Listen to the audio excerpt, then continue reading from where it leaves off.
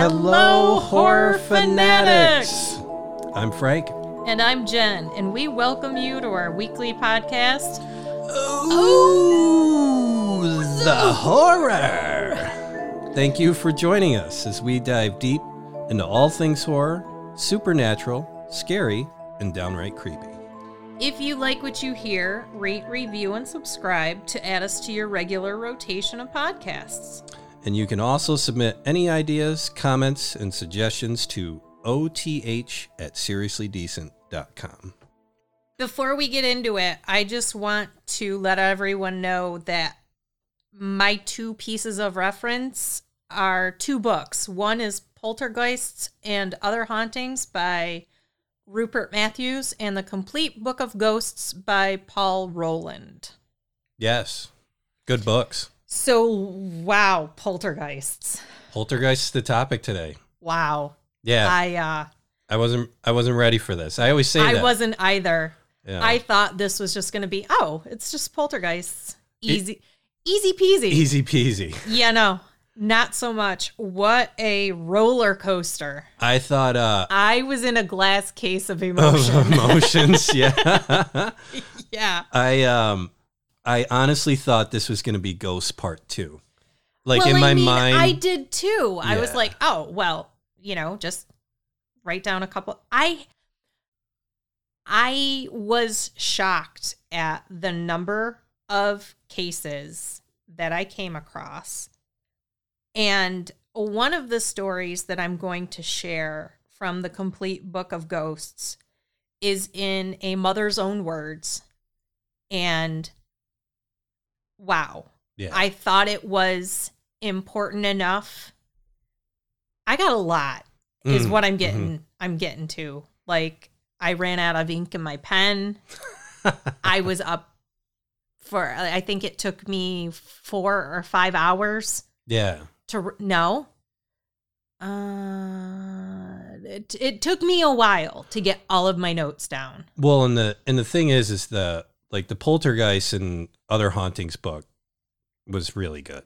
That was a really, really good book. It really had a nice was. layout. And there was so much information. Like, I literally only took a handful of stories. Mm-hmm. I don't even think it's probably right around 5.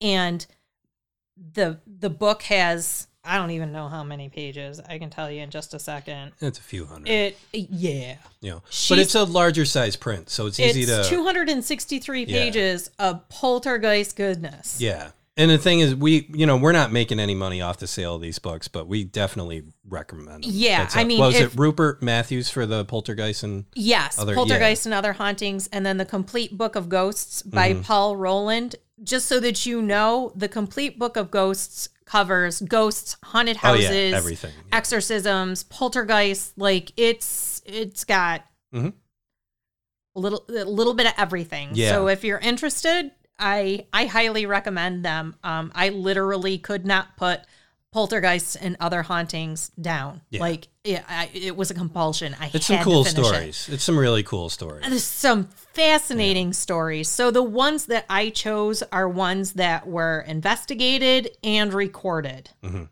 So not just, like word of mouth things. Like, these were legit. Like, they show up in church records whatever.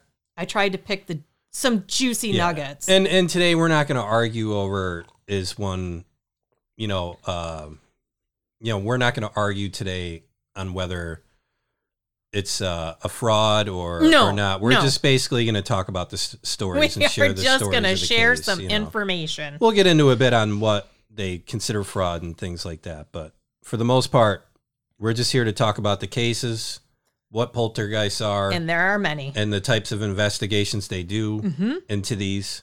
So, as always, we'll start with the definition. The definition is, this is the German word for a noisy ghost. That's what poltergeist means. There is compelling evidence to suggest that in many cases, the quote-unquote victims are unconsciously practicing a form of psychokinesis in which an excess of unchanneled mental energy is discharged into the atmosphere, affecting electrical equipment, and even moving small objects. Yeah. So basically, what we really want to separate is this isn't just your kind of garden variety ghost. No. And remember, we briefly touched on poltergeists in the first episode, Haunted Houses, where we brought up the Enfield poltergeist, which we will revisit in this one, where we actually discuss the details of the haunting, if you will. But, you have a ghost, say, that just kind of shows up in a room and doesn't really do anything. Say it's just an image of something. Yeah. That doesn't really classify as a poltergeist. No. The poltergeist they have to make a noise. They have to knock on things, scratch, or move stuff. Yes. I.e. throw stuff. Yeah. Noisy ghost. The Germans nailed it. You know. Yeah. Leave it to the Germans. So which one do you want to start with? All right. So I'm going to start with poltergeist activity has been recorded for centuries, though they were not noted as poltergeists at the time, but rather as a demon occurrence. And I've got an example of a demon that attacked a farmer living just outside Bingen and Rhine in 858. The demon started by throwing stones at the farmhouse, and a few weeks later, it escalated to pounding on the walls as if with hammers and making the walls shake and shudder.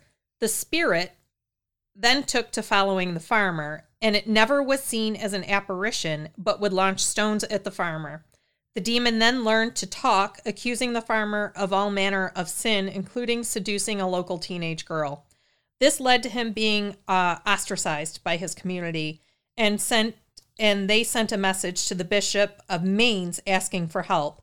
The letter was recorded in the church annals of Mainz, which have survived the centuries, which I think in and of itself is pretty fascinating. Yeah. So the bishop sent a team of priests to exorcise the demon, and they were equipped with Bibles, holy water, and detailed instructions from the bishop on how to proceed with the exorcism. Upon arrival, the priests sprinkled holy water all around the house, and they started the ceremony. Locals had also assembled to watch, and they started singing hymns. This brought on a volley of stones, and the poltergeist told everyone that the lead priest was an adulterer who lusted after women. The priests abandoned the ceremony and left, returning to Mainz for guidance. Just got out of there. This is where the record ends. That's it. They're like, I'm out. Yeah. The hymns were too much. Yeah. They're like, and you're not singing to me. And the poltergeist is like, look, I'm going to let everybody know what you've been up to. And he was just like, oh, fuck. Yeah, exactly. Yeah. So that's fun. So this takes us to about 1522, and accounts vary. And this is from the convent of Saint Pierre de Lyon, and they suffered a minor scandal when a young nun named Alix de Toulouse absconded, taking some jewels with her. A couple years later, the convent learned of her passing, having succumbed to the sins of the world. In 1528, one of the young nuns, Antoinette de Grolly, was resting when she felt someone lift her veil and kiss her lightly and made the sign of the cross on her forehead. She woke up to find no one in the room with her. So a few days later, she heard the sound of someone tapping on the floor of her room as like with their knuckles, and there was no one in the room, and there was certainly not enough space underneath the floorboards to anyone to be hiding. So as time progressed, the knocks grew louder, and they increased in frequency until they started following her out of the room. Other nuns began to hear it as well, and only when Antoinette was present, though she was not making the noise. Eventually, the Mother Superior called in Antoinette for interrogation. She spoke of the knocking, the feeling of being kissed, and added she had been having dreams about Alix, who had been a friend of hers before Alix had left. The Mother Superior sent a message to the local bishop, who sent a priest named Adrien de Montalbert to the convent to investigate. After the priest spoke with Antoinette, it didn't take long before he heard the knocking noises himself. He decided the spirit of Alix was the culprit. He decided to open up communication by calling out questions, and she would respond with coded knocks. The spirit confirmed it was Alex and in a temporary release from purgatory to seek salvation. The spirit told of all the sordid details of Alex's sinful life after leaving the abbey, and she was begging for absolution. She asked if Alex could be exhumed and reburied in the convent. The spirit said that would show she had received the forgiveness of those she had wronged. So Montalbert and the Mother Superior debated this, and it was finally agreed that the convent would go to the trouble and expense of exhuming Alex's body, performing the ceremony, and then burying her. So the bones were found, dug up, and transported to the abbey, where they were buried with the same ritual as is performed for all deceased nuns. There was peace for a while, and then the drumming began again, as though the spirit wanted to communicate with Montalbert, and he was requested to return. He returned and asked the spirit how it was doing, and was told Alex was released from purgatory and was free to ascend to heaven. Antoinette was seen floating several feet above the ground. This was followed by massive thumping noises that shook the entire abbey, as like in the foundation. And this was followed by another, and then a third, and a fourth. And as the hammering blows continued, there was a ball of light in the middle of the convent church, and no one could look directly at the light as it was too bright. After 33 ground-shaking thuds, the noises stopped, the light went out, and Antoinette fell to the ground. No further occurrences were recorded at the abbey, and the spirit never returned. That's incredible. Right? I mean... I can't even imagine that going down. No. Wait. I've got a monastery story to follow that, because not to be outdone. Yeah. But I mean, you know, this is the first time where they mention, all right, if you're going to knock, let's see if we can communicate. And the code varies, whether it's one knock for yes, 2 knocks for no, or 1 knock for no, 2 knocks for yes. It varies. Maybe. Yeah. One of them is if you don't know, scratch. Okay. Yeah, it's weird how they come up with this kind of code. For they come up with a code. Things. You know, but what I find interesting about that one when I was reading about it was, so they go through all this trouble of exhuming the body. They paid for it and everything. They do the ritual and all that. Now, the pretense of doing all this is that everything's going to be peaceful. Yeah.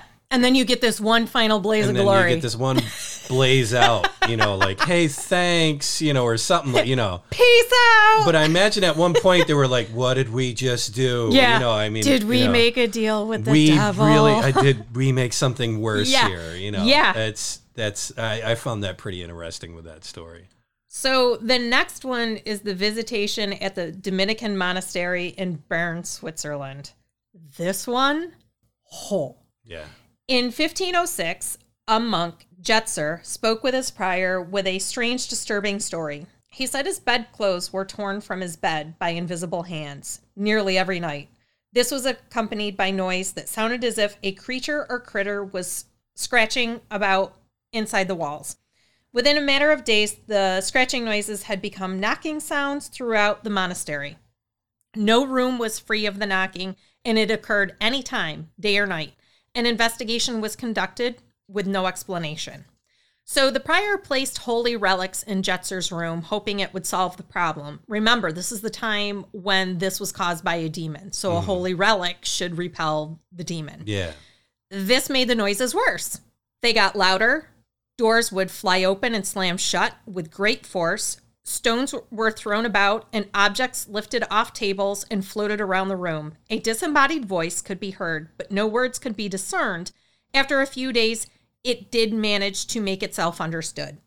The voice claimed to be the spirit of Heinrich Kalpung, the prior from 1340, and this was confirmed by the current prior in the monastic records. Heinrich Kalpung was the prior in 1340. But he had been expelled for being inefficient and incompetent. The spirit also said he had been a grievous sinner, which was interpreted as he stole the monastic funds. And the voice said he fled to Paris and he had been murdered under sordid circumstances. So the prior ordered continuous masses, and God was beseeched to bring peace to Kelperg's soul so that the monastery might return to normal, and disturbances began to lessen, and it was hoped that it was coming to an end. And here's where things get bizarre. So the prior saw an opportunity in Jetzer's ability to communicate with the other side, and he wanted to answer some theological matters. Specifically, they wanted to know if the Virgin Mary had been conceived free of original sin. In the 16th century, this was a matter of great debate between the Franciscan, their team, free of original sin, and the Dominicans' team, not free of original sin. Yeah. So when the disembodied voice returned, Jetzer asked the prior's question. The voice didn't know, but said it would ask St. Barbara. A week later, St. Barbara appeared in Jetzer's cell, clad in shining white robes, and Jetzer asked her the question, and she assured him that she would get the answer. Another week passed, and St. Barbara returned with 2 angels and professed the Dominicans were right. The Virgin Mary was not conceived free of original sin. Jetzer passed on the news to a delighted prior. The fame of the monastery spread, and a local bishop was unconvinced of St. Barbara's appearance and message. He sent Jetzer a series of complicated questions. The aim was to ensure that it wasn't a demon in disguise. Yeah. So the saint reappeared with the 2 angels, and as Jetzer was asking the questions, he believed something was wrong or off, and he grabbed at the quote-unquote saint, who was lifting back with he was fighting back with remarkable vigor. Now, mind you, this is supposed to be a spirit. Jetzer unmasked one of the angels as the prior, and the saint and the other angel turned out to be senior monks. So the prior told Jetzer that the stunt was arranged to test his credibility and declared that he had passed the test. Yeah. So Jetzer accepted the prior's story and couldn't wait for the next actual saintly visit. This time, St. Bernard of Clairvaux and St. Catherine of Siena came to see him. And after a lengthy interview, St. Bernard said he would float out the window and return to heaven. Jetzer, taking the spirit at his word, grabbed him and sent him out the window, only to watch him tumble the 15 feet to the cobbled courtyard. St. Bernard was the prior. Jetzer turned to St. Catherine, who was trying to scramble out the door. Realizing he couldn't close the door in time, Jetzer stabbed St. Catherine in the leg, and so proved her to be the procurator of the monastery in disguise. The bishop, with the full might of ecclesiastical authority, expelled Jetzer from the monastery for conversing with ghosts, and he became a tailor, as he had been learning the trade prior to joining the monastery. The prior, procurator, and 2 senior monks were convicted of heresy and sacrilege and executed. The original cause of all of this, the spirit of Prior Kelpung, with its rapping and voice, was long forgotten. Yeah. That's crazy. Careful what you wish for. It's a lot going on there. Right? I read that and I was like, there's no way I'm not including that. Yeah, yeah. So, in 1660, a series of paranormal events was blamed on a witch and was investigated by Reverend Gibbs, prebendary of Westminster, whose account of the visitation trails off with no conclusion. He was alerted to the witchcraft by an unnamed gentleman from Essex. He said it started when he was doing business with a weaver from Bow near Plaistow named Paul Fox. A few months before the occurrences, he had called on Fox, only to learn that Fox's youngest daughter had passed a few days prior. On her deathbed, the girl said a cold hand had repeatedly touched her leg. Some weeks later, the gentleman returned to Fox, but the household was being attacked by witchcraft. An upstairs window opened and a lump of wood was thrown out, narrowly missing the man. The man denounced it as trickery. The window opened again, and this time the projectile was a brick. He moved quickly to avoid it.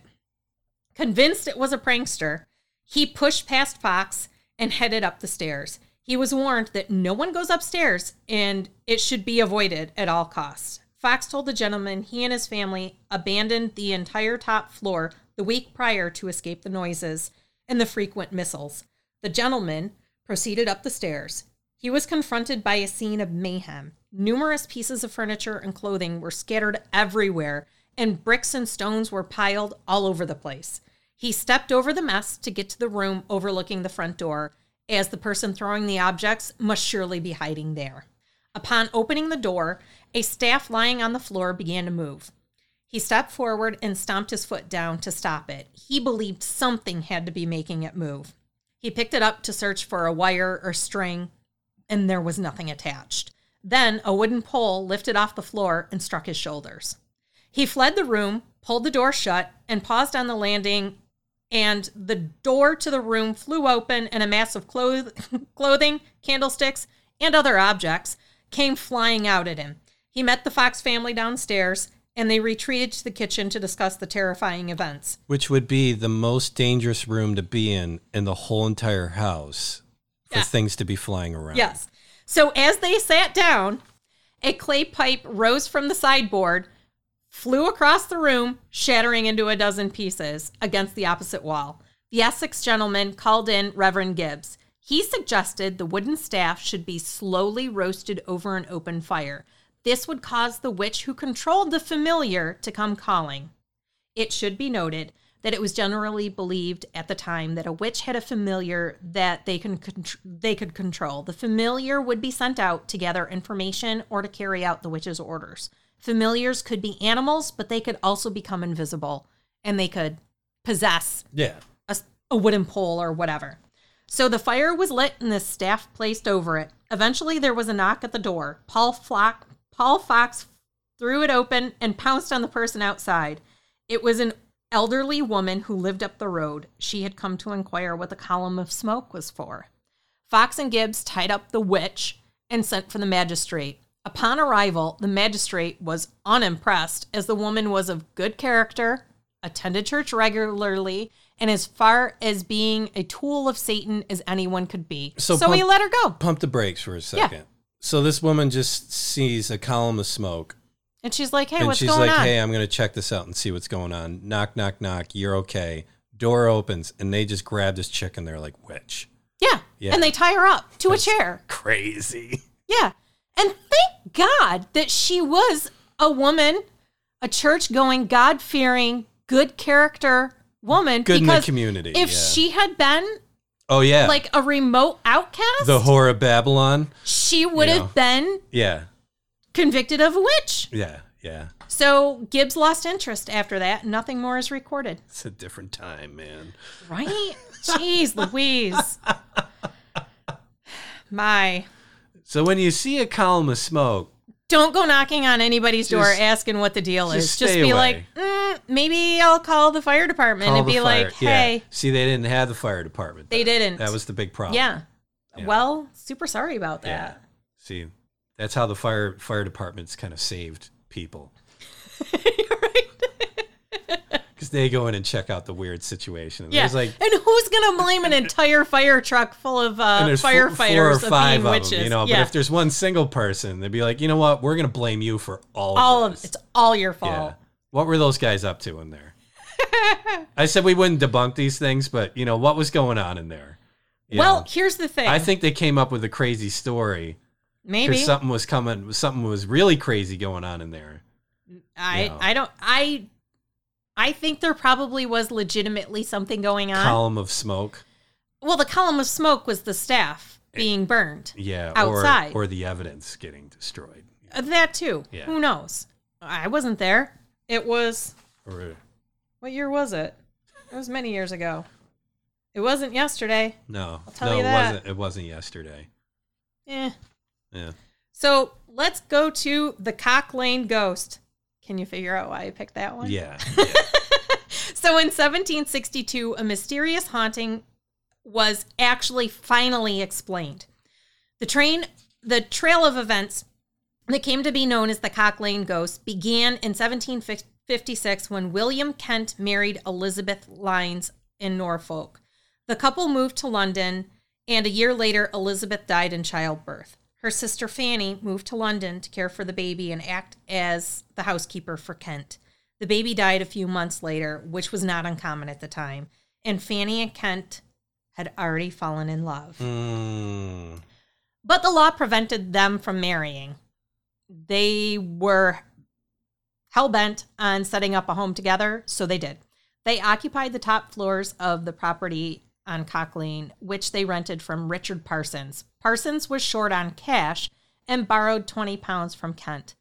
This is where all the problems begin. This stupid 20 pounds.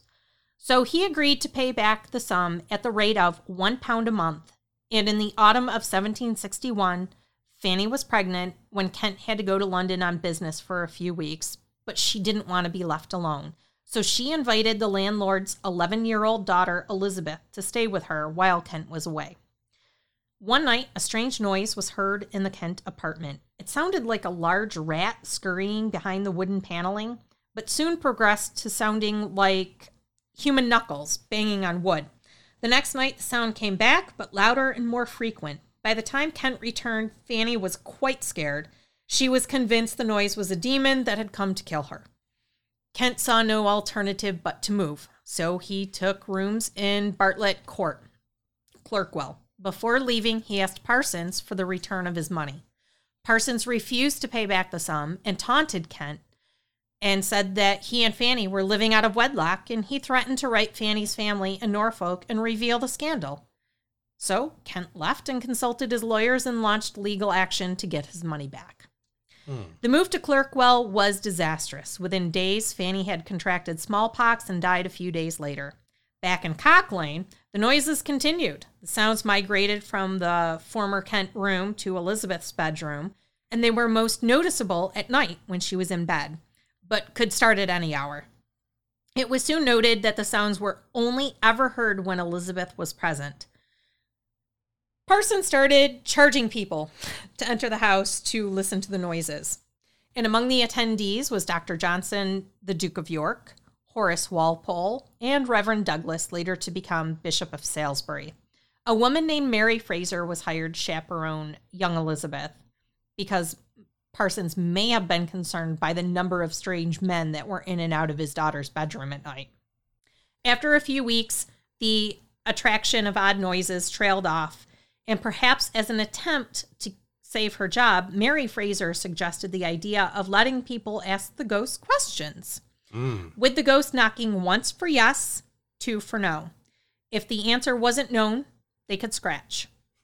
This system was a big hit, and soon crowds of paying visitors flocked to Cock Lane. Cock Lane was big. It was. It grew. Over the course of autumn 1761, the ghost shared an interesting story to the stream of visitors. It said it was the spirit of Fanny, even though the noises had started when she was still very much alive. The entity began to discuss the details of Fanny and Kent's relationship. Most of it was salacious, but one claim stood out. Fanny declared she'd been murdered by Kent, and he was dosing her drink daily with arsenic, and that she hadn't succumbed to smallpox at all. When guests asked what should be done, the entity said Kent should hang. So news of the accusations reached Kent. He demanded the Parsons retract the claims. They said it came from Fanny's ghost and not them. So Kent was invited to Cock Lane and questioned the spirit himself. Kent went to Elizabeth's bedroom at Cock Lane, and at first the ghost refused to make any noises. It had grown quieter in recent weeks, and after a while, the knocking started again. Kent examined the room for signs of trickery. Then Reverend John Moore began to question the spirit. After a few questions, Reverend Moore got to business. Question: Are you Fanny Lines? One knock for yes. Question: Were you murdered by William Kent? One knock for yes. Oh, Question: Did anyone else assist Kent? Two knocks for no. Oh, boy. William Kent leapt to his feet. Thou art a lying spirit, and left. He went to his lawyers where Thou art a bad knocker. He went to his lawyers where he launched a prosecution against Parsons, Elizabeth, Fraser, and Moore on grounds of conspiracy to slander. The case progressed, and by June of 1762, it came to court. The matter revolved around whether a disembodied spirit was making the accusations or whether Parsons was producing the noises. If it was found to be a hoax, that would prove Kent innocent and the accusations false, and he'd get his 20 pounds. Yeah. And they all felt that this was an attempt to prevent the repayment of the 20 pounds. So the court journeyed to Elizabeth's bedroom 3 times. Each occasion, the court officials undertook a strict search to make sure that there was no trickery. The first 2 visits resulted in no noises. 0. The magistrate leading the investigation told Parsons that unless something happened on the 3rd visit, he would be found guilty. So, the court made its final trip. The spirit repeated its story about the murder, and something was different about the sounds, and Elizabeth's bed was searched, and a piece of wood was found. The girl had been rapping with the wood. Mm-hmm. So the following day, the court found for Kent. Parsons, Elizabeth, Fraser, and Moore were condemned to stand the pillory, and news of the trickery spread quickly and made all the newspapers. And as far as 18th century London was concerned, ghosts had been debunked. Yeah, yeah. So now we get to the Bell Witch. And I'm only going to do a very brief overview because this is going to get its very own episode. So I'm going to segue my Pussy Willow poltergeist later after Cockling. Yeah. No, I don't have a Pussy Willow poltergeist. It would have been fucking perfect. Oh my God, it would have. Yeah. What a great follow-up. See, what gets me with that last one, because I remember reading that one. Yeah. Is they actually brought that to court. Yeah. And they brought the court in there. Yeah. You know, that ain't happening today. The moment you start bringing up. Well, I don't know. Who knows what could happen now? You can sue for just about anything. No. It's funny because they'll sit there and say, the line for crazy, and I think this is when like crazy started becoming like a reliable offense or like defense. Yeah. You know, so they just stop right at crazy. They don't go the full Monty with crazy. Right. And I think that's where, like, if people are calling these crazy defenses and saying, you know, I'm, you know, either incapacitated or I hear things or something like that, I think they need to start calling these people on their bluff. If they were like, look, a voice was telling me to do this. All right, let's go over to the house. Let's have them hear you say it. And that's where, yeah, that'd be funny if we brought that back. Because, man, you thought the OJ trial was televised. Son of Sam. You just see him all in his apartment. Yo, man, I'm not hearing anybody telling me to do anything. Yeah. You know, and just watch the suspect get mad at the house and just yelling right on camera. Why aren't you cooperating? Why aren't you? You told me, you son of a bitch. You said. You're the one who got me here. It's all your fault. This is all your fault. Talk about compelling TV. That'd bring me back to TV.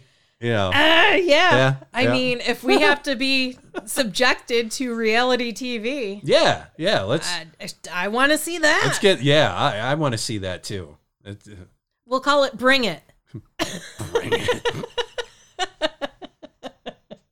Oh my God. Okay, so let's get to the Bell family of Robertson County, Tennessee. It included John Bell, his wife Lucy, and their 9 children. They occupied an isolated wooden farmhouse far from any town, and 4 of the children, John the eldest, 12-year-old Elizabeth, also known as Betsy, 10-year-old Richard, and 9-year-old Joel, were the most affected. It started in early 1817, though initially so minor and random that they weren't certain that anything had actually started. Yeah. It began with scratching like rats or small animals scurrying about their house. The next was like a dog scratching at the front door. But by the autumn of 1817, the family knew something was amiss. It soon became evident that Betsy was the target. The spirit then turned to John Bell as the target of hatred and torment. The father died December 19th or 20th of 1821. After the funeral, the witch went relatively quiet. And finally, at supper, the family heard a loud crashing and rumbling noise coming from the chimney, and what looked like a cannonball thumped into the fireplace and rolled into the middle of the room, exploded into a cloud of smoke, and the Bell Witch said, it would be gone for 7 years. 7 years later, it was back. Only Lucy and her 2 youngest children were living in the farmhouse at the time. And it began as it had before, but the Bells ignored it. And when it left the second time, it said it would be gone for 107 years. It should have returned in 1935, but there are no records of its return. And like I say, that was a very broad overview because I can't wait to do that episode. Yeah, no, we'll dive deeper into that one. So, without a doubt. The Soushie poltergeist occurred in the Scottish village of Soushie in 1960. Dr. A. Owen, a fellow of Trinity College, Cambridge, visited the scene while it was in progress and interviewed most of the concerned parties. The focus was apparently 11-year-old Virginia Campbell. She and her mother, Annie, had recently moved from Donegal, Ireland, following Annie's divorce from Virginia's father. They moved in with relatives, which meant Virginia shared a room with her cousin Margaret, who was age 9. Things seemed to be going well, and on November 22nd, after the girls had gone to bed, strange things happened. They claimed to hear a bouncing ball, but nothing was found. The next day, furniture was found to be moved. That night, the ball was back, but louder and more insistent. As the days progressed, so did the manifestations. They only occurred when Virginia was present, slamming doors, sideboards moving by themselves, and then the poltergeist soon went wherever Virginia went. Virginia's teacher was the first to notice this. When the child in front of Virginia stood up to hand in some work, as she did, her desk rose 6 inches, and the teacher thought she was seeing things because the desk went back down. Yeah. A few days later, Miss Stewart saw Victoria behaving oddly. She was leaning her head on her desk as if to keep it from opening. Miss Stewart called out her name, and when she lifted her head, the desk lid opened slightly, like something was inside trying to get out. Virginia slammed it shut. Miss Stewart called Virginia to her desk, and as Miss Stewart was talking to her, she became aware that the children in the room were not staring at her, they were staring at her desk. The blackboard pointer, which she had placed on her desk when she called Virginia to come over, was rocking back and forth, side to side, without anyone touching it. And then it stopped, and then the desk itself shook, and then slowly rose in the air, and Miss Stewart tried to push it down unsuccessfully. It turned slowly, about 90 degrees, and then began to lower to the floor. Virginia was sobbing uncontrollably. When she noticed the teacher looking at her, she blurted, "I'm not doing it, miss. Please, miss. Honest, I'm not." Miss Stewart calmed down Virginia. She learned it was also happening at home. Virginia was adamant she was not responsible. So Miss Stewart explained to the class that sometimes people get ill and things happened not of their doing. And a child asked if a ghost had moved the desk, and Miss Stewart said she wouldn't stay in a room with a ghost, and as long as she was in there, they are all right. Annie noticed a definite cycle, Virginia's mother. They built to a crescendo for a few days and then faded away. Dr. Owen asked Annie to keep a diary or a journal of the events, and the cycle was 28 days. After 6 months, they trailed off and then finally stopped completely. So, you know what's interesting about that story? What? Is that I bet all those kids went back to school the next day.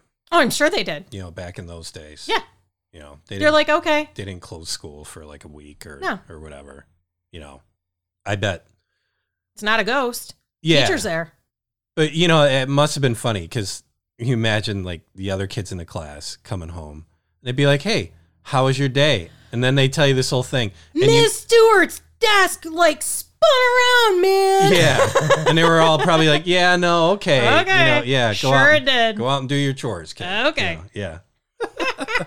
So I have into the 70s, because we're in the 1960s at this point. But you're bouncing around all over. I have another one from 1967, and then we can get into the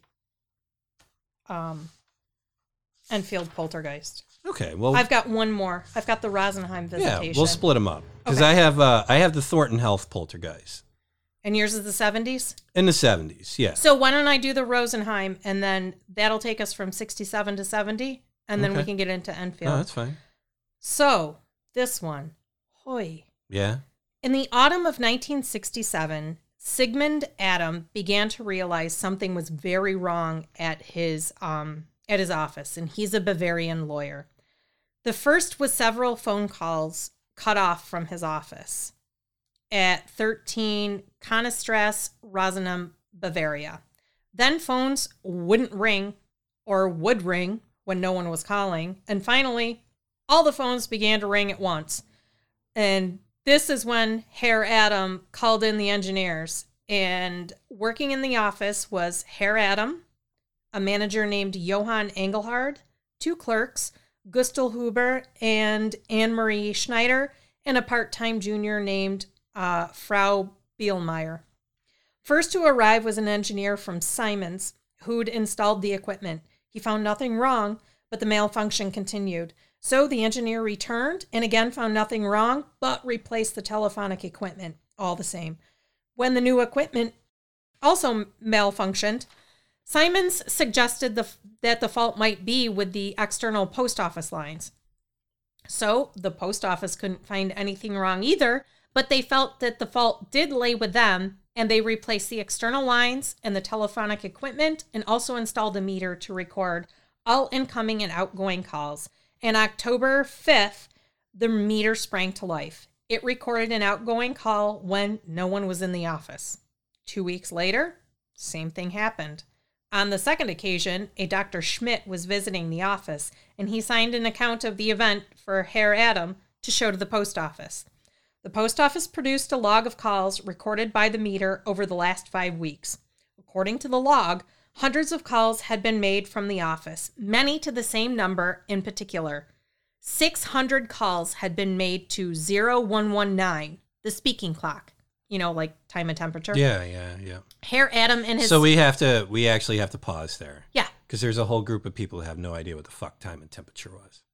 So That's true. Yeah. So basically, when you had phones that were attached against the wall, landline phones, you could call a certain number. Everybody had their own kind of number.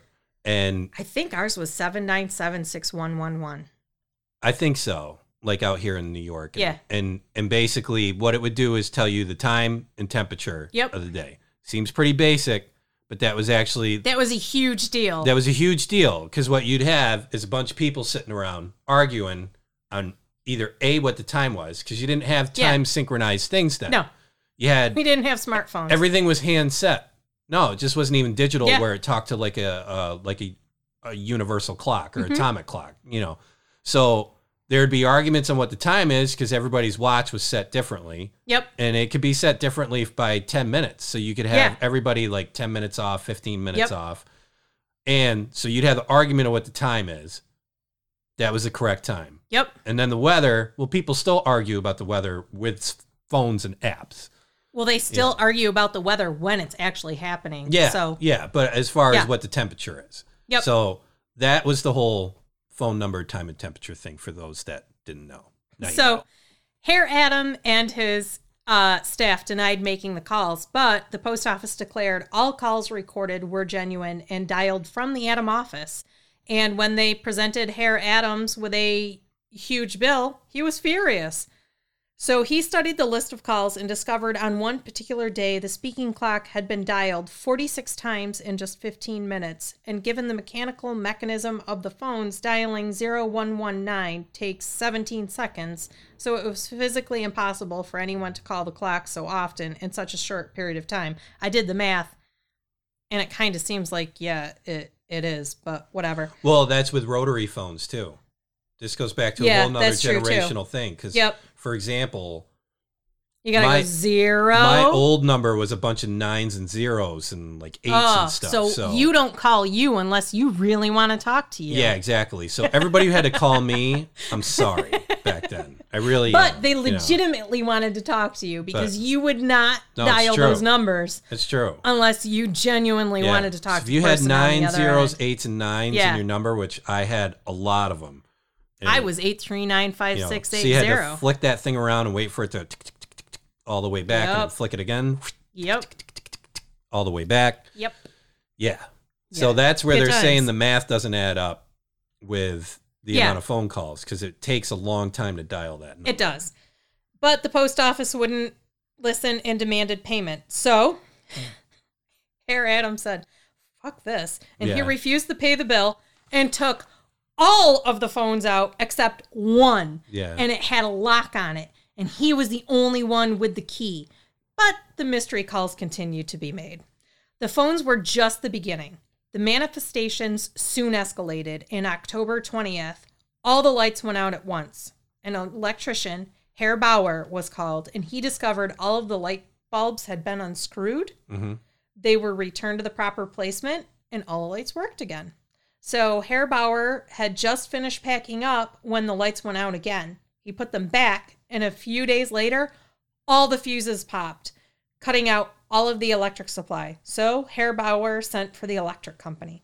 The electric company sent senior engineer Herr Paul Brunner, and he arrived November 15th. He checked the wiring throughout the entire building. Although he found nothing wrong, he installed meters to record the electricity usage, voltage fluctuation, and changes in magnetic fields. He also replaced the fuses with a more robust screw-in type and said he'd be back in a couple weeks to inspect the meters. In the meantime, he told Herr Adam to call him if something went wrong. Well, he didn't have to wait long. On November 20th, Herr Adam called Herr Brunner, who arrived with a team of engineers and analysts. During the morning, the lights were all undone again, and a fluorescent tube in Herr Adams' private office leapt from the mountings and smashed on the floor. When Brunner checked the meters, he discovered that there had been a series of power surges and odd fluctuations. These had occurred only during office hours, and the latest surge had taken place when the fluorescent tube had fallen to the floor. So Brunner reseated the meters and just to make sure. Mm-hmm. The following day, Brunner returned to replace the fluorescent tubes with normal light bulbs. While there, a photocopier began leaking chemicals. The next day, all the light bulbs blew when a power surge struck. Determined to get to the bottom of the mystery, Brunner had the office connected to the local substation by heavy-duty cables. The power surges continued, so Brunner assumed it lay with the substation. So he moved his team out of Herr Adams' office, and then they all returned on November 27th, having found no issues at the substation. So Brunner disconnected Adams' office from the main supply and installed a generator. Nothing changed. During the day, all the light bulbs exploded in turn, showering glass shards around the office. The generator ran perfectly, but the power surges continued. It was clear the phone and electrical systems were not the issue. The light fixtures began swinging wildly back and forth. At which point, Herr Adam remarked, "All we need now is for the paintings to move." Seconds later, a painting Hold my beer. began to revolve on the wall. It was hung from a nail by a cord, which was found to be wrapped tightly around the nail. The other paintings began to move as well. 2 fell from the wall and crashed to the ground. Herr Brunner concluded the investigation. It is necessary to postulate the existence of a power as yet unknown to science, of which neither the nature nor strength nor direction could be defined. It is an energy beyond comprehension. So the electric company called in 2 physicists, Dr. Karger and Dr. Zika, to review Brunner's records, along with the telephone malfunctions. It was not electrical, sonic, or magnetic, but under intelligent control based on its quote-unquote behavior. So Herr Adam told the police someone was trying to ruin him by running up a huge phone bill and terrifying his staff. So Brunner moved out and Officer Wendell moved in, and he began the criminal investigation. He began by assuming someone had a grudge against Herr Adam, and he went through past legal cases, financial affairs, and past and present employees. At first, nothing stood out, but he soon realized that one of the clerks, 18-year-old Anne Marie Schneider, was unhappy at work. She blamed Herr Adam for the petty feuds and problems that were affecting her relations with the other members of the staff. So Wendell discovered the disturbances only happened on the days when she was in the office. When she was off, nothing untoward happened. So to test his theory, he asked Herr Adam to give each staff member a couple days off, and when it was Schneider's turn, the events ceased abruptly. So Wendell had Schneider watched. He was sure some sophisticated trickery was involved. And as the days went by, the poltergeist activity continued. And the 2 police officers that were escorting Schneider, they couldn't report anything unusual. Then a massive oak cabinet moved across the office while Schneider and Huber were alone together. And it took 2 policemen to get it back into place. So Wendell presented his evidence to Herr Adam, and he agreed it appeared Schneider was the cause, though neither knew how. As a last resort, Hans Bender of the Freiburg Institute of Parapsychology was called, and he persuaded Schneider to spend a few days in Freiburg so that she could undergo a series of ESP tests. The results were negative. She had no special abilities. Nevertheless, she was released from her position at the office. She moved to Munich and got on with her life, and there were no further instances of poltergeist activity in or around Herr Adams or even with Schneider. How weird is that? That is weird. Right? Yeah. That's, so it just stopped? Just stopped when she left. She was pissed. She didn't, and they were saying that it made sense that the time clock would have been called so many times because she hated her job. So she would be like, oh, I wonder what time it is. Can I go? How long? How long before I can go home? Yeah. So it just kept constantly calling the number. Weird. Yeah. Then you wonder maybe if she did it. Well, I mean, but they say that it was too. Well, at one point there were no phones, and the only phone to be had in the office had a key that lock. Yeah. Herr Adam had. Wow. Yeah. Weird. That's so weird. So what you got?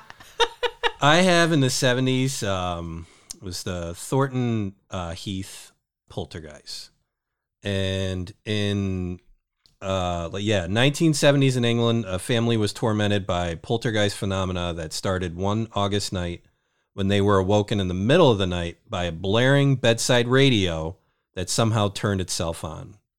Not only did it turn itself on, it turned to a foreign language station. Nice. Yeah.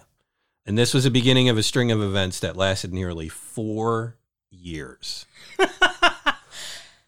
Nope. Yeah. Like, this is what captured me with this whole story. Yeah. It was 4 years. Nope. So a lampshade repeatedly was knocked to the floor by unaided hands. During the Christmas season of 72, an ornament was hurled across the room, smashing into the husband's forehead. And as he flopped into an armchair, the Christmas tree began to shake violently. Now, like, I can't even wrap my head around that idea because, like, you're such a jerk.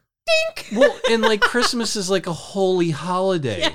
That's it's where supposed to be all like peace and love. Peace and everybody's happy. The kids are behaving because they want presents from Santa Claus. Or furthermore, God and JC got my back these next couple days, you know, because we're observing the holiday. Things are good. We're trying to be nice to each other, you know, that type of stuff. And then that happens. So then Christmas passes and the new year enters, and there were footsteps in the bedroom with no one there. One night, the couple's son awoke to find a man in an old-fashioned dress staring threateningly at him. Nothing weird about that at all. You're in my spot. Yeah. So the family's fear grew. And I gotta love why. I gotta love in the story. They're like, the family's fear grew when? Like, this wasn't enough. Year one? Like, this wasn't enough. Year. You know? So as they entertained friends one night, there was a loud knocking at the front door. The living room door was then flung open and all the house lights come on instantly. And I'm home. No voices or nothing. Just like, you know, so I mean, just like the door blasts open and the house lights come on. It's like Mystique when she comes upstairs. Yeah. Poof. Yeah. Through the door. Just cat blasting through the door. So they had the house blessed, and that failed to rid the house of the phenomena. Stuff still happening. Yeah. Objects fly through the air. Loud noises were heard, and the family would sometimes hear a noise which suggested like some large piece of furniture had crashed to the floor. Mm-hmm. So when they went to investigate, nothing would be disturbed. They Yeah. just hear this ruckus, this like Yeah. a just a huge piece of Go furniture upstairs. crashing, and Nothing wrong here. everything's fine. So they consulted a medium, and the medium told the family that the house was haunted by a farmer of the name Chatterton. They were considering that the family trespassers are on his property. Yeah. That's the direction they're heading. And I always, when I first hear this type of stuff, I'm like, how the hell would somebody know that? I mean, it just seems Get like, off my lawn. Get off my bed. and maybe he, looked into it and all that stuff and knew, Yeah. I mean, you never know this stuff, but the investigation led to the fact that Chatterton had indeed lived in the house in the mid 18th century. Oh. And Chatterton's wife now joined in causing the disturbances. So now it's both of them. And often the tenant's wife would be followed up the stairs at night by an elderly gray-haired woman wearing a pinafore, which is like a bib apron, and with her hair tied back in a bun. And if looked at, she would just disappear back into the shadows. Yeah. So the family even reported seeing the farmer appear on their television screens, wearing a black jacket with wide pointed lapels, high neck shirt, and a black ascot. Can you guys just go already? I mean, I just like... So after the family moved out of the house, the poltergeist activity ceased. Didn't follow them or anything like that. Huh. And none have been reported by the subsequent residents of the house. So it's just weird how, like... And that is weird. They have a because bone that to would pick with... generally be a ghost because that was their home. Yeah. So they would be be attached to the house. But I chose this one in specific because it turned into a poltergeist with all the chaotic stuff going on and the stuff moving and the noises and so all that. The farmer doinked the husband with the ornament. It's like, hey, bastard. Yeah. Tsh, but it's weird. Get out my chair. But it was only them. So it's like, what was the hard on they had with that family? They had a child? Yeah, they had a child or, maybe beat his wife or something like that. They're like, we don't want someone like that in this house. How would you just go? I don't want to add anything extra to that story that's not required. No, but I'm just it's good on its own. I'm just tossing stuff out. So then there's the Danny poltergeist case. And this I found pretty interesting because in 1998, this reporter for the Savannah Morning News, her name was Jane Fishman, began a series of articles about possible haunted, it was a possible haunting of an antique bed in the home of Al Cobb of Savannah, Georgia. Mm-hmm. And what drew me, I was sucked in right at antique bed. I'm like, remember that episode from Unsolved Mysteries? Where they brought home the bunk beds for the kids? No, I don't remember. And then a series of freaky poltergeist, but like a witch appeared and kept telling anyone who was in the room with the beds, you're going to die. Nice. Yeah. Nice. That's just what you want to hear when you're best bed ever. When you're laying down to sleep at night. Yeah. That's going to be an episode too. Yeah. No, I never heard that story. We'll definitely Oh my God, that tormented me and I was scared for years afterward. So with this story, I couldn't really track down when it was because she was reporting it in 1998. I don't know if it was current, right, with anything with that. So I would imagine it's fairly current. Okay, that's what I'm going with. So she brings these. She's checking out this haunted antique bed in this home of Al Cobb of Savannah, Georgia. Now Cobb bought the vintage late 1800s bed at an auction as a Christmas present for his 14-year-old son, Jason, a purchase he later regretted. Now, I would have regretted that because that's probably the world's shittiest Christmas gift that you could give a 14-year-old son. Here's a bed. Yeah. Ta-da! And not just any bed. 1800s. This is an old bed. Yeah. Like, you don't want a new bed that's, like, comfortable. We're going to give you this old 1800s bed that makes a lot of noises, uncomfortable, and maybe haunted. And that's You're where welcome. I really kind of hope this isn't a modern story, because if it is a modern story, I feel bad for 14-year-old Jason. Like in the 90s, there were legit cool things you could get for Christmas. Well, and here's where I know for a fact, it shows later. I'm kind of prefacing this up. Okay. There's going to be a reveal of when the date is, and it's going to date some people. However, like I look in the late 1980s and like, you know, you could have had like a PlayStation, you know, all these things you could have gotten, you know, like, you know, the newer Nintendo of that era, which was like the N64 or something like that. Yep. All these things he probably asked for, and his dad buys him this fucking bed. He could have got a bike. Yeah. So skateboard. 3 nights later, the reporter Jane Fishman reports, Jason told his parents he felt as if someone had planted elbows on his pillow and was watching him and breathing cold air down the back of his neck. This is 3 nights later. It's not creepy at all. 3 nights later. Yeah. We still haven't even hit the new year yet. No.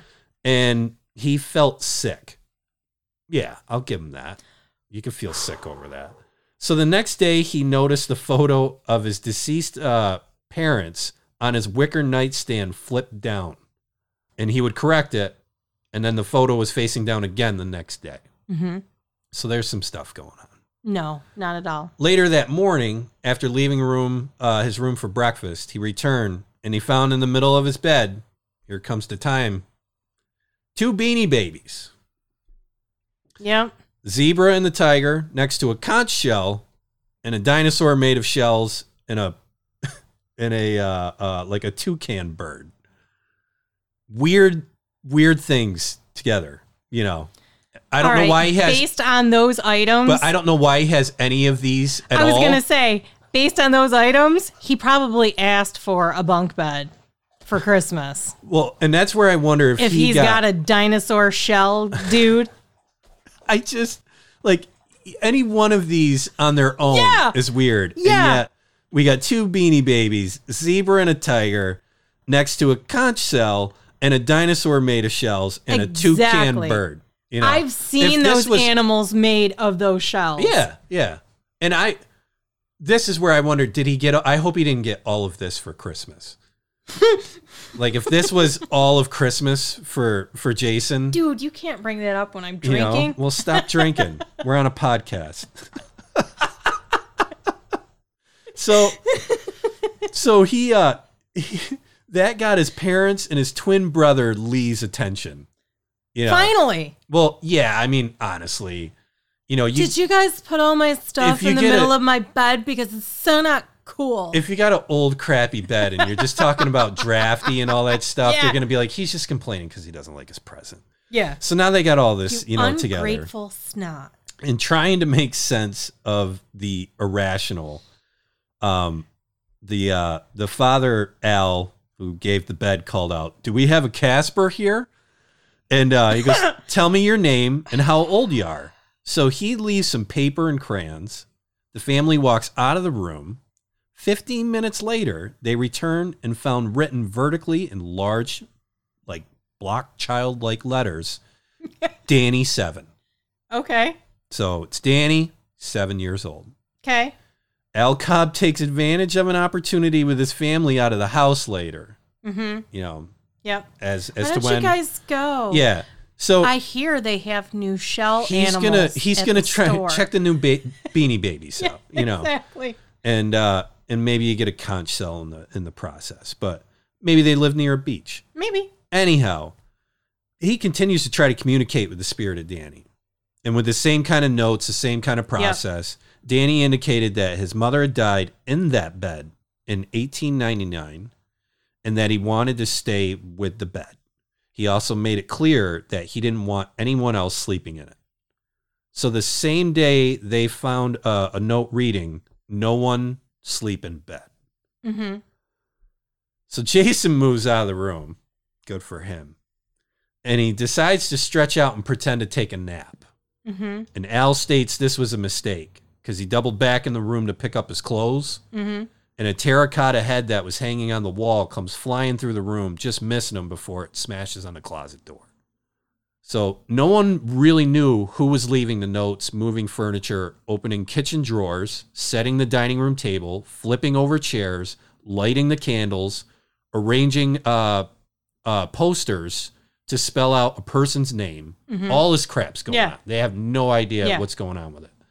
And then... it's a great way to get a different Christmas present, though. Yeah. And then not only would they like do the poster, but they'd hang the finished posters on the bedroom wall and stuff. All this is happening. And Jason also spoke of spirits. There was an Uncle Sam who had come to reclaim his daughter, he said was buried under the house. And Gracie, a young girl whose sculpture sits in this Bonaventure cemetery nearby there. And Jill, a young woman who left a number of handwritten messages. Among them was one inviting the Cobbs to a party in the living room. This is crazy. So you are cordially invited to attend a party in your living room downstairs at 7:30. Fortnight. So they get a pair. Don't be late. They get a parapsychologist, Andrew Nichols, who is head of the Florida Society for Paraphysiological Psychological Research, to investigate the case. And he reported what happened at the Cobbs, more specifically to Jason, the one who got the bed, would have happened without Danny or the bed. It was the electromagnetic energy of the wall that Jason was starting to sleep next to when they moved the bed there. And that charged a psychic ability that the boy already had. And he's also of the age.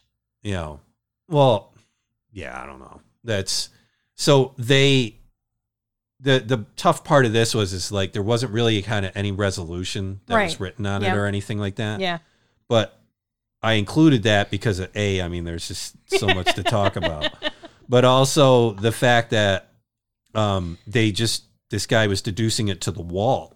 And like it just didn't matter what happened with that. So when so they could have bought him like any kind of bed. A nice new bed. Any kind of bed. But and what he's saying is the fact that it's right next to that wall. Yep. There was something with that wall. Mm-hmm. Pretty crazy. Well, it's not great. No. So are we going to close out with the Enfield poltergeist here? The Enfield poltergeist. We originally discussed this in haunted houses. Yeah. So the affected house belonged to the Hodgson family. Peggy Hodgson, divorced. Margaret, 13, Janet, 11, Pete, 10, and Jimmy, 7. And Mrs. Hodgson's brother, John Burkholm, lived on the next street, and they were very good friends with their immediate neighbors, Vic and Peggy Nottingham, and their son, Gary. So this all started on October 30th, 1977, when Pete and Janet shared a bedroom, and they were the first to experience anything strange. And they came downstairs after their mom had turned off the lights and said that their beds were shaking and shuddering. She went upstairs, found nothing, sent them back to bed. The next night, they called down to their mother, and this time it was funny noises. She again turned on the light, listened, hearing nothing, and she assumed that the kids were just trying to get out of sleeping. So once she turned the light off, she heard a sound like a man shuffling over a wooden floor while wearing slippers. Then 4 distinct knocks, like someone rapping knuckles on a wooden board. The light was turned back on, and a chest of drawers was sliding across the floor. It moved 18 inches before stopping. And when she tried to push it back, it wouldn't move. She goes, "Okay, everybody downstairs." So she took the kids next door and explained to the Nottinghams what had happened. And everyone believed that there was an intruder in the house. So Vic and Gary went to the house, and they searched and found nothing. As they were leaving, the knocking noises began, and they seemed to be coming from inside the walls. So Vic searched the garden, and Gary stayed indoors, following the noises from room to room. At 11 p.m., the Nottinghams gave up and called the police. WPC Carolyn Heaps arrived promptly, listened to the story, then went inside. She searched without finding anything, and when she entered the living room, the knocking noises began. Heaps listened, which is when a chair slid across the floor toward her and moved about 3 feet and stopped. She left, claiming there's nothing she could do about ghosts. She filed a written report of the incident, and that report would prove greatly important to investigators, as it confirmed an independent witness had experienced something odd at the earliest stages of the visitation. So, Mrs. Hodgson called a local vicar, but he couldn't help. So, Vic Nottingham called the Daily Mirror and asked who should be contacted if the police or church could not help. And on September 4th, the Daily Mirror sent reporter Douglas Bentz and a photographer, Graham Morris. The two stayed for hours speaking with the Hodgsons with no incidents. As they were leaving, a Lego brick levitated. Morris got out his camera, tried to take a photo, but while focusing, he was struck in the head on the forehead by another brick, and it resulted in a bruise that lasted for a week. So when Benson Morris reported to the paper, a senior reporter, George Fellows, offered to lend a hand. He'd investigated several alleged ghosts in the past, and some had been explained, but others were just landlords looking to drum up business for their pub or teenagers playing pranks. So with council house tenants, like the Hodgsons, sometimes allegations are made to get better housing. And upon speaking with Mrs. Hodgson, he asked if they wanted to move houses, and she said no, they were happy there. They just wanted to get rid of the ghost. So Fellows called the Society for Psychical Research and suggested that they investigate. The SPR contacted Maurice Gross, born 1919, and he had served in the Army during World War II before founding a successful engineering business, and upon retirement had taken up investigating cases and events. He was in North London, and the Enfield house was practically on his doorstep. So Gross's first visit to the house was on September 8th, and a flying marble was his greeting, followed by the long brass chimes of the doorbell swinging back and forth. Then a door slammed shut, flew back open, slammed a second time. Later that evening, a shirt floated up from a pile of freshly folded laundry and dropped to the floor. The likely focus was Janet. He suspected she was faking the phenomenon. While everyone else was agitated, upset, or frightened, Janet was relaxed and present at each and every occurrence. Yeah. On September 10th, the Daily Mirror printed the story, The House of Strange Happenings. Gross, Mrs. Hodgson, and Mrs. Nottingham were interviewed by the local radio station, and the media attention alerted a highly experienced SPR investigator, Guy Lyons Playfair, and he asked to join the investigation over the following months. Gross and Playfair would keep constant watch on the house. They recorded hundreds of incidents of poltergeist activity. The visitation lasted 14 months in all, and in a radio interview years later, Janet admitted she and Rose had faked the later phenomenon, but she insisted the earlier occurrences had been genuine. Yeah, that's a weird part of that story, and that's where, it's like the Amityville Horror. This is the one where I think we'll dive into the case a little bit more, but because what's interesting is there was over 30 eyewitnesses for that. Yeah. Between neighbors, psychic researchers, journalists, and I guess they had a lollipop lady or something like that. Mm-hmm. And they were involved in this, and they all talked about the movement of things. Yeah. And it's pretty strange in that regard, where you ask, is this really actually true phenomenon, or it could be just blame on human mischief making, right? There was a lot of bystanders when I was reading who thought the family invented all of it. Yeah. And just using basic conjuring tricks, and the whole idea of it in their eyes it was in order to get a new and better house. Right. So she stayed there until 2003. That's the revealing thing, though. Yeah. Is, she was a single mother with 4 children. Yep. And there's people that dispute this motivation because she had a good house as far as she was concerned. Yeah. And she stayed in it where she died in 2003. Yeah. And she was open about that. Yeah. I love this house. I want to stay in this house. And a lot of people that have looked into this admit, at the beginning, she herself was extremely skeptical and looking out for any ways in which trickery could be involved. Mm-hmm. But these journalists found her to be sincere and undoubtedly and, Yeah. you know, frightened, like, you know, they just didn't see it. And then there was talk of financial motives, and they never made any money out of it.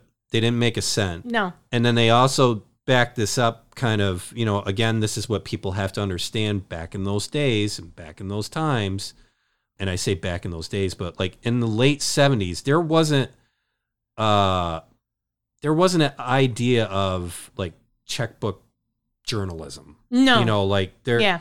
like journalism then was just basically telling a story, and that was that. Yeah. And there wasn't this idea of, well, if I embellish this and embellish that, I'll get a whole bunch of viewers and all that stuff, because it was all through a very basic medium of radio and television, and that was it. And it wasn't heavy into that. So you got to look into that just the kind of checkbook journalism just simply didn't exist in those days. Right.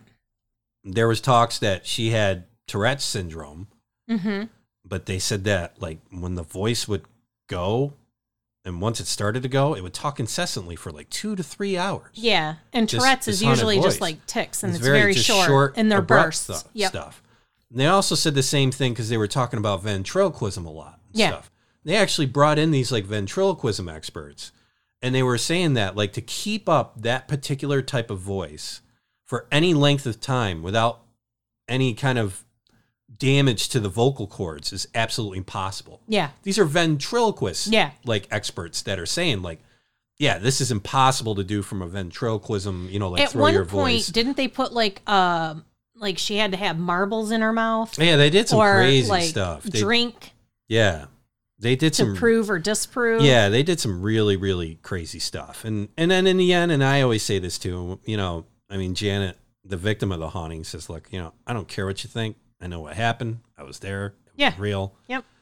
But again, it goes back to the Amityville Horror House, Same thing. where there is this confession later on that some of it was, you know, or like Amityville, they all came clean, you know, with the whole thing. Except the son. He still The maintains it son's was still legit. maintained. I think the real Amityville story is what happened before the Lutzes. You know, Yeah. like that story. Yeah. You know, and I think that's kind of what happened here is, you know, you don't know what really, really happened, obviously, because you weren't there, but Right. it sounds like it started out real. Yes. And then somewhere along the line, either somebody just couldn't let it go, or, you know, Well, like, it was probably you're getting you all know, this attention. well, you're yeah, a teenager. you get the attention, and Yeah. and that gets into, basically, like, I think doing all this research and reading on this topic, not only for this, but just reading in the past about it, I think there's kind of 3 branches for these poltergeist instances. I think there's one where there's someone who is just reaching out for help, and they're Right. desperate. Yep. And they're going as far as this to reach out for help. Mm-hmm. I think the second kind of branch with this is there's a person that is seeing things. So they can see all this stuff, and they're seeing it happening, and they, you know, are seeing a room go crazy and then come back and it's normal, but no one else is seeing it. Mm-hmm. And that's a mental issue that's going on there, in my opinion. Mm-hmm. And then I think the third one is that it's real and it's happening. Mm-hmm. And in my opinion, I think it's something more of a evil side. Mm-hmm. I think it's an evil bit. Not sure, you know, not totally demonic. You know, some things might just need rest or, you know, like some sort of closure. But reading that's what I thought on that. Mm-hmm. Now, I'm not an investigative person, but It's funny you should bring that up. But what did you find on like how they investigate these? So I know I had mentioned I was going to read a story, but in the interest of time, we're going to get right into investigation breakdown of poltergeist phenomenon, and I will share the that other story in a later podcast. Yeah. So this is broken down, and it's pretty intense. So we have stage 1, which is the beginning, and it begins with low volume noises. Prior to World War II, people probably assumed it was mice, rats, or other animals that had made their way into the house, and they didn't think it was a phenomenon at all. So it's usually scratching as if an animal is clawing at the door or the floor, and can be abnormally loud at times, and louder than can be made by a dog or a rat. So during this stage, they may not realize anything is happening, and there's another explanation for the sounds. This is when plumbers, electricians, or pest control experts are called, but they can't find a source of the noise, and they continue and will increase in volume, frequency, and variety. Stage 2, noises. These are the clearly not quite normal, primarily knock or rap, frequent sounds like knuckles knocking on wood. And it comes from the walls, the furniture, doors, and other household objects. Ball bouncing, clapping, cracking, and they usually start at night, but once everyone has become accustomed to it, the noises can be any time of the day or night. And if stage 1 is missed, this is when the incident starts. Stage 3 is moving objects.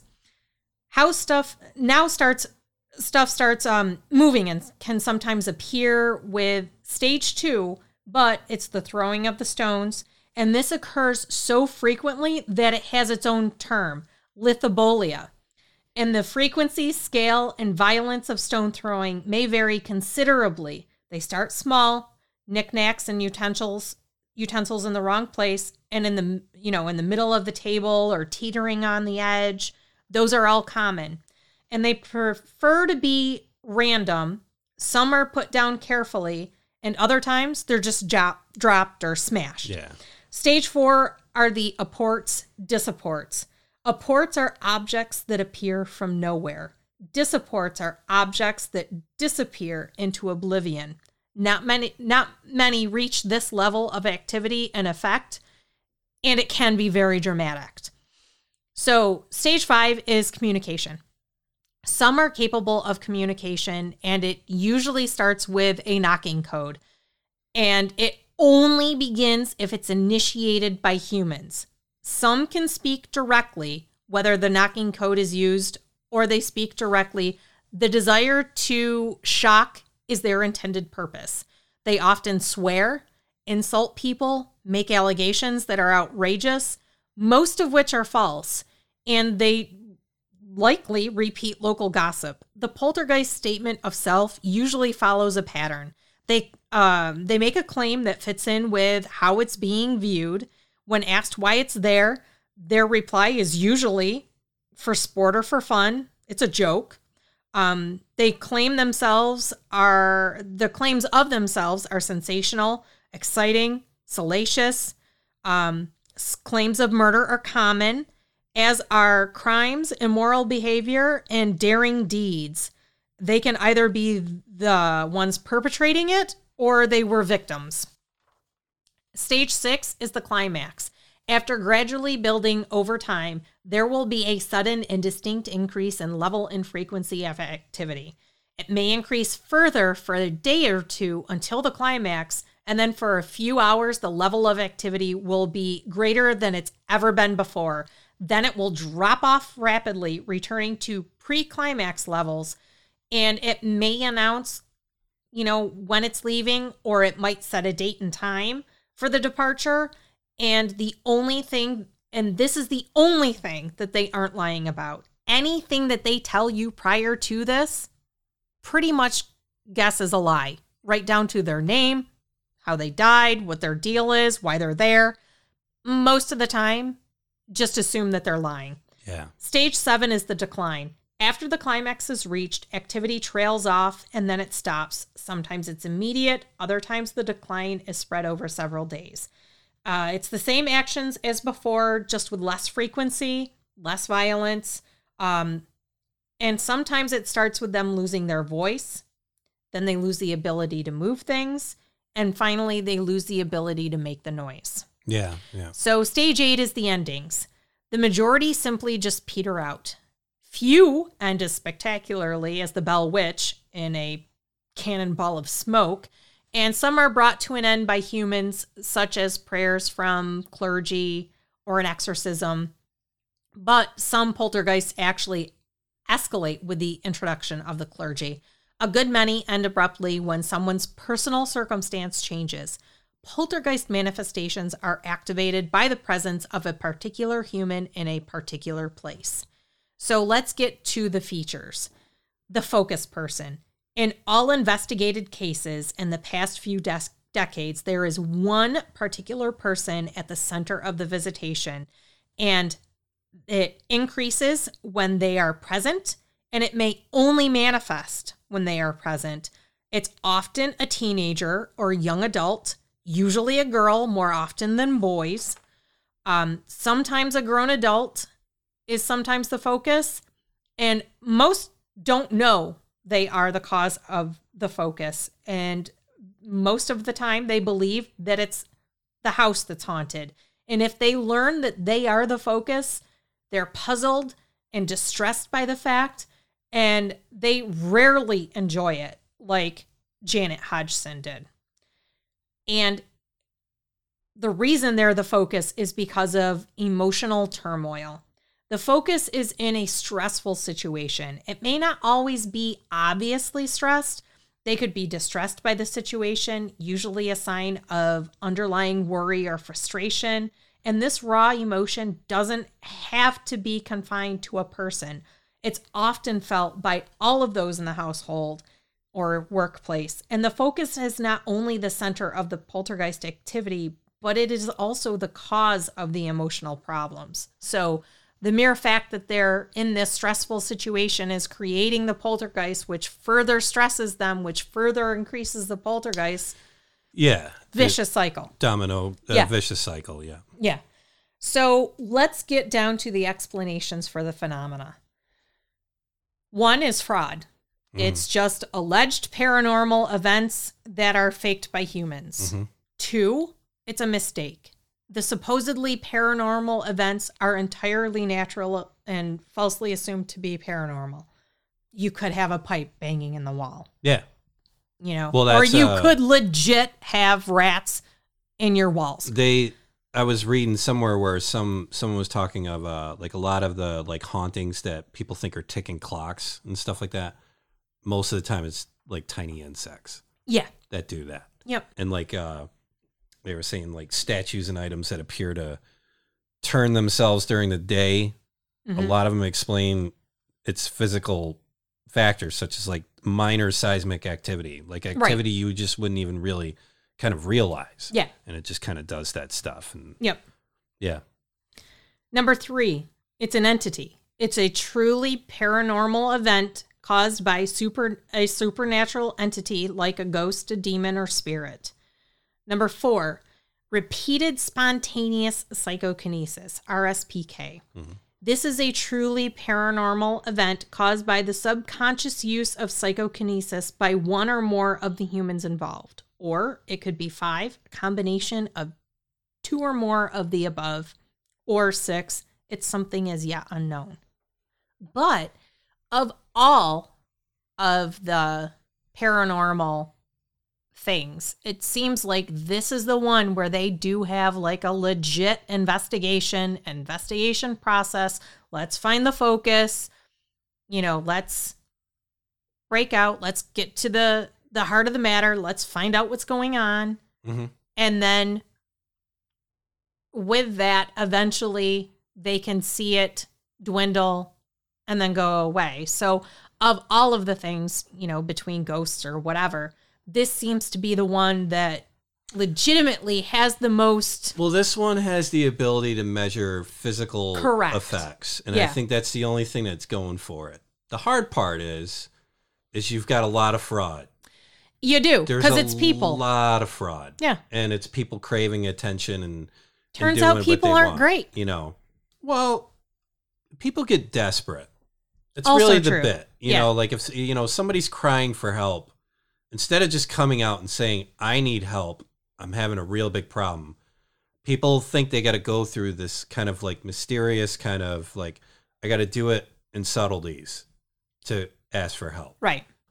I found that common in my own experiences. Like I remember my parents finally listened when I was just like, look, I need help. Yeah. And And yeah, there was a couple of you just got to tough it out or you got to Yeah. do whatever. But if you come in endearing and you're honest, Right.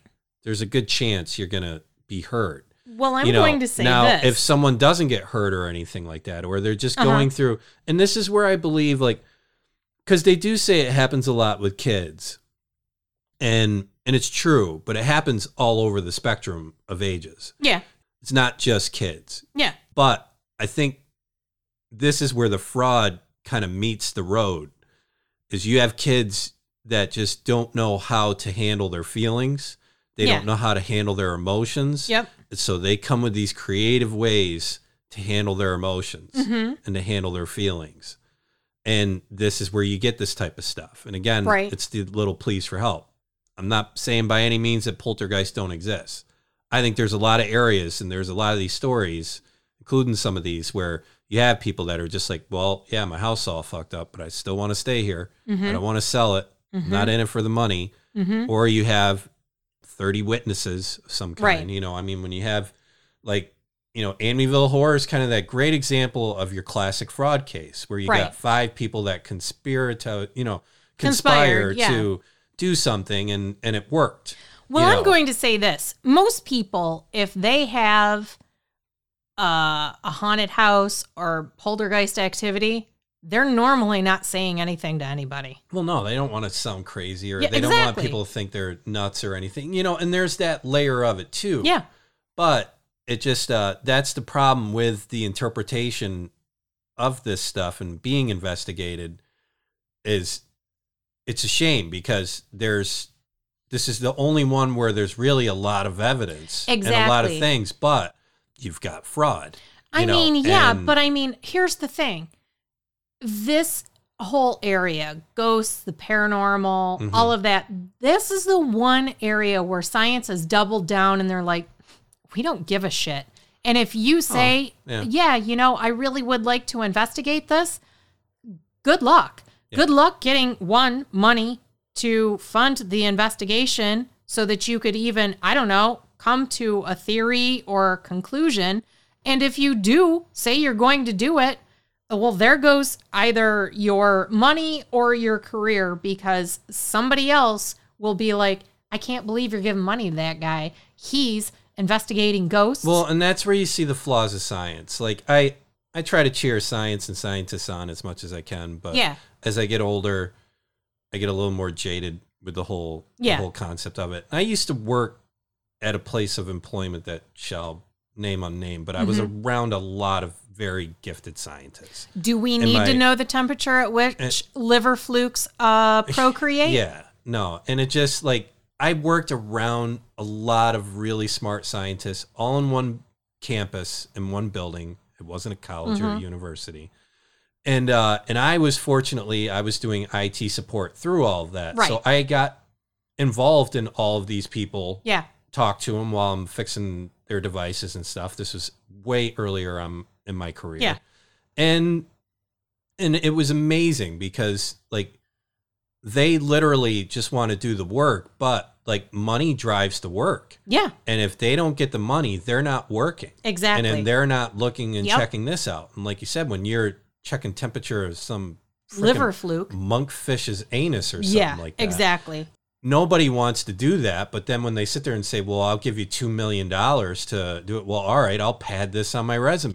Exactly. And I'll do that. You know, so that gets into these things where I hate to say it, there's no money in it.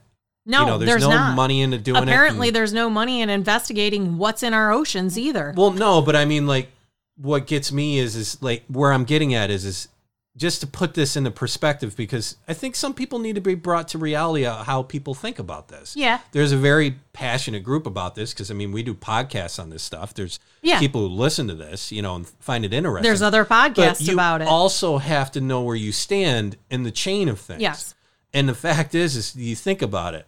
A scientist would rather investigate the temperature of a monkfish's anus than deal with this, because dealing with this would make their career, they'd look like kooks in their career field. Yep. Think about that for a second. Destroys their career. Checking the temperature of a monkfish's anus is more credible than looking at this. But and that's what the if weird... just one of these stories is legit? But that's the problem. And that's where you're missing the whole boat with science. It can't be just one story. It's got to be more. It's got to be more.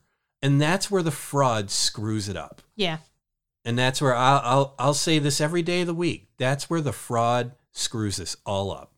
There are some really genuine stories out there. There are. I think, and me a skeptic of all, Yes.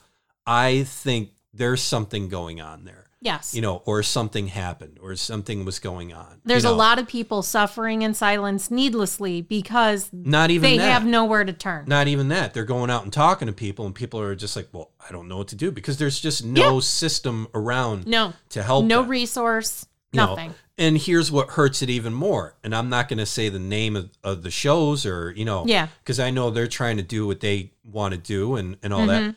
But they're in it for the money. Yeah. They're solely in it for the money, Mm-hmm. because any little like house noise or anything like, oh my God, did you hear that? You know, and they get all wrapped up and excited about it, because the fact is they have to get wrapped up and exciting about it to get more viewers, to get Yep. more people watching, To get more money, episodes. and get more, you Yeah. know, get more money into it. And that's, again, it gets back to the whole scientist thing, where it's just, you know, the problem is with this whole thing is the people around the whole thing. Yeah. And there's a lot of problems there that Yeah. are not just on the surface, but all around it and Yeah. deep into it, whether it's the person. We'll just circle people. Yeah, but it starts at the person Yep. committing fraud in the act to get the attention, or you have the person that's trying to make money to basically check out the incident itself. And then Well- all these quote unquote credible people are Right. backing off because they think, well, if I get into that, it's going to ruin my career. Mhm. You know? Yeah. So you mash that all up into a ball, and here we are. Yeah. And But I think for example, the Rosenheim visitation, where there were physicists, electricians, there Mhm. were engineers, yeah. everything was, all of the systems were changed, all of the mechanisms were changed, and it still happened Yeah. because it was all around one pissed off person at work. Yeah. But here you have the deal where you have that case, Yeah. but now you have 3 cases of people who just overreact Yeah. and say, oh my God, I heard a noise. My house is haunted. Mm-hmm. And they just call. Yeah. You know, it's like the person that just gets like a runny nose. They got to go to the emergency room because Who are they, you going to call? you know, they got some sort of Ghostbusters. crazy disease or something Yeah. like that. It's, you know, this kind of hypochondriac level type of person that just gets wrapped up into it. And that's the problem with poltergeists and these type of things. Yeah. Is because you will have that one case that has a lot of stunning evidence around it.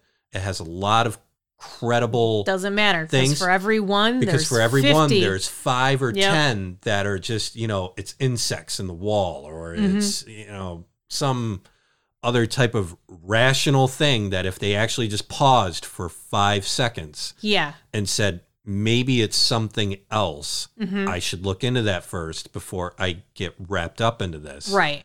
And then find out, yeah, okay, I got a raccoon in the attic or something Yeah. like that. Or there's a homeless guy that's sleeping on the other side of the house, you know, or apartment or something like that. You know, that's the big problems with these stories. And the problem is the majority are in the wrong area. Yeah. The majority's in the fraud versus it being the majority in the other stuff. Yeah. And that's unfortunate.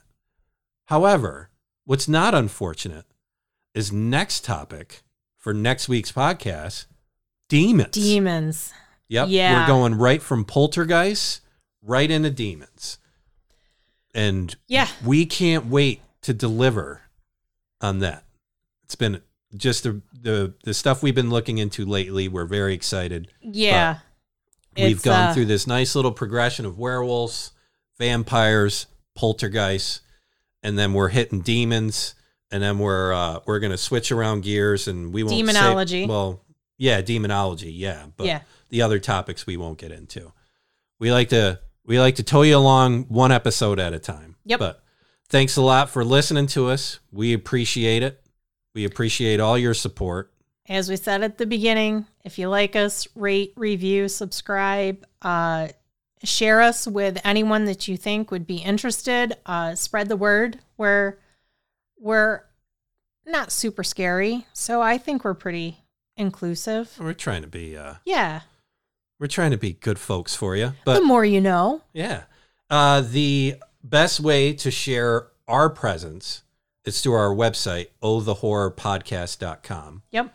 And at that podcast, any new fan that you want to turn us on to them, direct them to that website, and they'll be able to pick whichever their preferred platform, and also all our social media presence is on there as well. And if you happen to be on Apple, if you could give us a rating and review, it'd be greatly appreciated. The more of those we get, the more eyes we get in front of, essentially. And that helps a lot with Apple. Yeah, it really does. Love it or hate it, Apple's the leading podcast publisher at this time. They are. And if you're listening to us right now through Apple, we'd really appreciate it if you could take the time. It would be greatly appreciated. Give us a 5-star review. If you want to give us an actual review and write something out, we'd really appreciate it. But if you could at least give us a 5-star review, we'd really appreciate it. Hey, if you write out something cool, we might even share it on the podcast and give you a shout out. We'll give you a shout out on air. However, thanks for tuning in to us, and we'll see you next week. Bye. Take it easy.